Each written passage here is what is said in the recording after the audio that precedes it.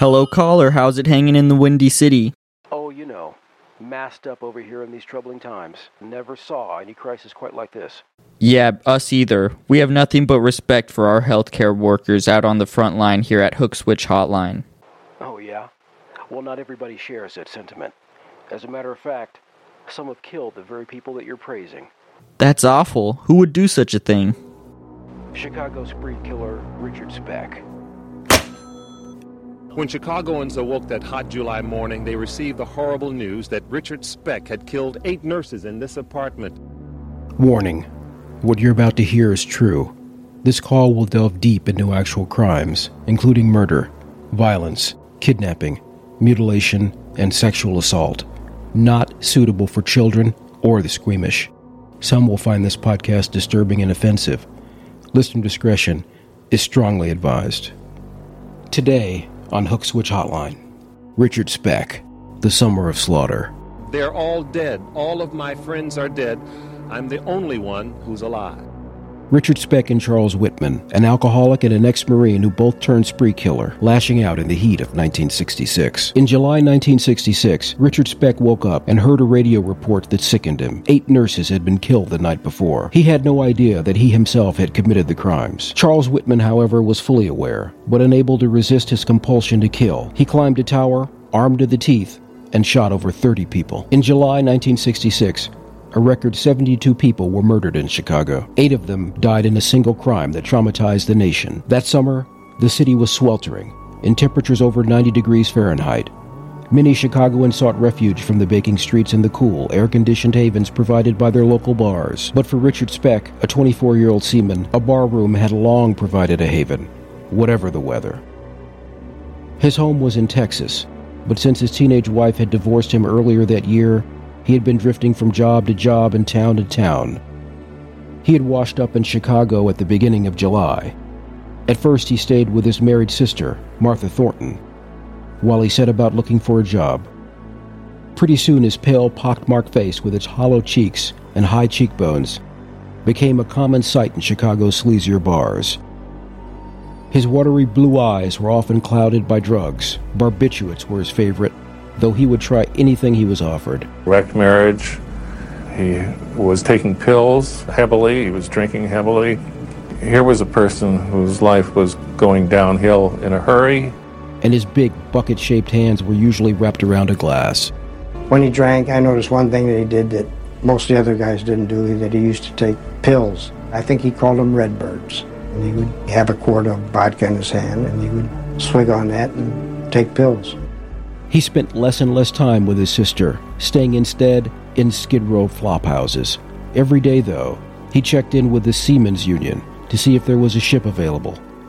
He wanted to go to New Orleans, but when he heard of a job on an Indiana ore ship on Tuesday, July 12th, he quit his rented room. But when he arrived at the dock, he was told there'd been a mix-up. Someone else had been given the job. Penniless and dejected, he returned to Chicago. He had nowhere to stay, so he left his bags at a petrol station near the Union Hall and spent the night at a half-finished house nearby. The following day, he was offered a job on an ocean-going ship sailing the following Monday.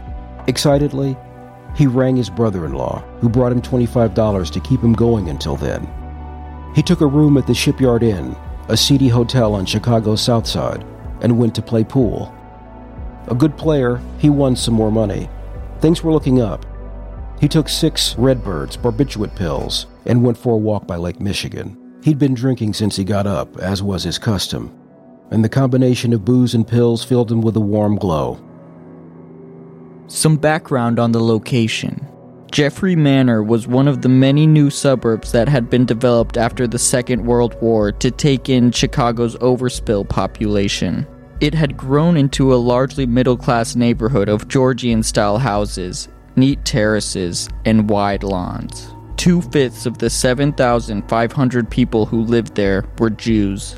Despite the number of out-of-work seamen in the area seeking work at nearby Calumet Harbor, crime was rare. Much police time was devoted to petty crime, such as bicycle thefts.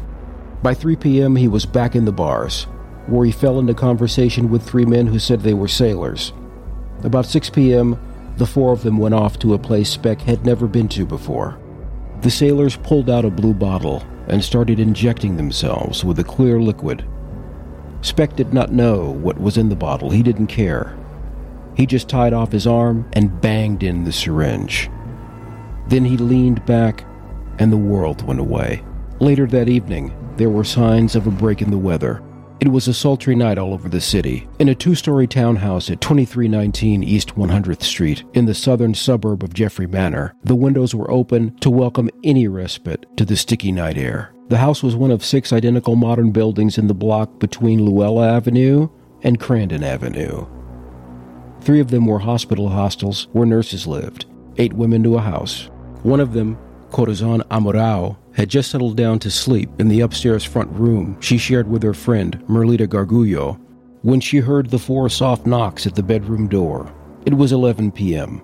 Thinking it was one of the other nurses, Miss Amorao unlocked the door. A tall young man with soft, gentle eyes pushed his way into the room. He was swaying slightly and smelled strongly of alcohol.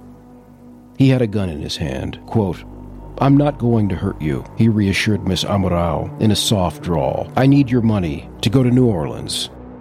He ushered all 6 nurses into the master bedroom at the back of the house. He made them sit on the floor of the darkened room and asked them where they kept their money. One by one, they fetched him the contents of their purses. It didn't amount to much, certainly less than $100. At 11:30 p.m., another of the girls who lived in the house, Gloria Davy, returned from a date. The tall young man met her as she came into the bedroom. He relieved her of $2 in cash, then, still insisting he had no intention of harming anyone, he cut a bedsheet into strips with a small pocket knife and tied up all the women. The man was showing no signs of leaving. He hunkered down beside his captives, chatting to them amicably, but all the while tapping his gun barrel on the floor. He showed other signs of anxiety as well, such as frequently looking out of the bedroom window, as though he were looking for something or someone. He untied the ankles of one of the girls, Pam Welkening, and led her from the room. Those left behind heard a deep sigh, and then silence. The last of the 8 girls who lived in the house, Suzanne Ferris, got home around midnight. She brought back a friend, another student nurse, Mary Ann Jordan. They stepped into the main bedroom. As they did so, the man walked in behind them, brandishing his gun, and ushered them out again. The remaining nurses heard a commotion and muffled shouts, then silence, broken by the sound of running water in the bathroom. After about 20 minutes, the man came back for another nurse, Nina Schmale. By this time, his remaining captives were terrified and tried to hide. Corazon Amorao rolled herself across the floor and wiggled under one of the beds. The next time he came back, it was to remove Merlita and her fellow Filipina, Valentina Pasion. From her hiding place, Corazon Amorao heard both girls grunt or sigh. Merlita called out, "It hurts," in her native tongue before the heavy silence descended again. Corazon lay still. The next girl to leave the room was Patricia Matisek. The man bent down and carried her away. As she went, Corazon Amorao heard her ask, "Will you please untie my ankles first?" Amorao and Gloria Davy were the only ones left in the room. The young Filipina crushed herself even tighter into the gap under the bed where she had taken refuge. They had been trained as nurses through psychology courses to calm people. That was one primary thing that made them think that Speck, we can talk him out of this, we can use our psychology. After what had become a standard interval, about 25 minutes, she heard the man come back. Warning, what is about to follow describes a sexual assault. Discretion advised. From her vantage point, she saw the man removing Gloria Davy's jeans, unzip his own black trousers, and climb on top of her. She looked away, but the rhythmic creaking of the bed springs told her exactly what was going on. At one point, she heard the intruder ask, in the same disconcertingly gentle voice, "Will you please put your legs around my back?" Then the creaking stopped. When Miss Amorao peered out, the room was empty. She squirmed out and hid under Gloria Davy's bed, where she was hidden by blankets. Laying perfectly still, she strained her ears to hear the slightest sound. Perhaps 45 minutes later, she heard the man walking back toward the bedroom. He came in and snapped on the light. Apparently satisfied that no one was left, he went out again. After that, there was silence. Miss Amorao laid in her cramped hiding place, afraid to move or make a sound. At 5 a.m., an alarm clock went off in one of the other bedrooms. The girls usually left the house at 6:30 a.m. to start their shifts at the hospital. At around 6 a.m., she wiggled out of her hiding place and managed to free herself from her bonds. Fearfully, she inched her way down the hall to her own bedroom, where she found the bodies of Mary Ann Jordan, Suzanne Ferris, and Pamela Wilkening. There was blood everywhere. She didn't dare go downstairs. She thought the attacker might still be there. Instead, she smashed the window screen in her bedroom and crawled out onto a 2-foot-wide ledge that ran around the house, 10 feet above ground level. Crouching there and clutching the shattered remnants of the screen, she broke her silence, screaming uncontrollably and shouting, "Help me, help me! Everybody's dead. I'm the only one alive." Our next-door neighbor, Mrs. Windmiller, asked me if I heard this awful screaming. Betty Windmiller, a neighbor from 2 houses down, came out to see what all the commotion was about and met a man called Robert Hall who was walking his dog. Together they called the police. The first policeman who arrived was Patrolman Daniel Kelly, who'd been cruising the local streets in his squad car. He found that the rear door was swung open. A panel had been forced out of it. He went in. In the living room, he found the naked body of a young woman with a piece of cloth tied tightly around her neck. He turned her over and immediately recognized her as Gloria Davy. Charlene Davy, Gloria's sister, had been his girlfriend once. There were 7 more bodies upstairs. Patricia Matasek was in the bathroom. She'd been kicked in the stomach, then strangled. In a heap on the floor in the westernmost of the 2 front bedrooms lay Merlita Gargullo and Valentina Passion. Nina Schmala was on one of the beds. All had been stabbed in the neck. Miss Gargullo and Miss Schmala had also been strangled. Laying on the floor in the front east bedroom were Mary Ann Jordan and Susanna Ferris. Both had been stabbed several times before being strangled. Ferris, who had apparently put up a fight, had been wounded 18 times. On one of the beds laid Pamela Wilkening, who had a stab wound in her breast and a strip of sheet wound around her neck. In the east bedroom, there were 2 girls lying on the floor. Even Cook County's experienced coroner Andrew Toman was shaken by the scene. Quote, "There's never been anything like it that I've heard," he told waiting reporters. "It is the crime of the century. It is the worst crime I've ever seen," end quote. It was certainly the worst mass slaying ever in Chicago, where the infamous St. Valentine's Day Massacre of 1929 had accounted for just 6 persons. The murders shocked and horrified the entire city, resulting in one of the largest manhunts in the city of Chicago. One of the mysteries of the case is the apparent passivity of the victims. None of them were gagged, but not one of them screamed. The walls of the house were paper thin, and even though all 8 of the student nurses who lived next door were on vacation, someone might well have heard them. Corazon Amaral said that the American nurses had counseled passivity. As far as they knew, the man was simply a burglar, and they did not want to antagonize him. Gloria Davy was the only victim who was sexually abused. Her naked body was found downstairs. Some say Gloria bore a striking resemblance to Speck's ex-wife, Shirley. The murder of 8 nurses was not the only outburst of violence in Chicago during the hot spell. During these marches, King and other demonstrators were struck by bricks and bottles. Well, this is a terrible thing. I've been in many demonstrations all across the South, but I can say that I have never seen, even in Mississippi and Alabama, mobs as hostile and as hate-filled as I've seen here in Chicago.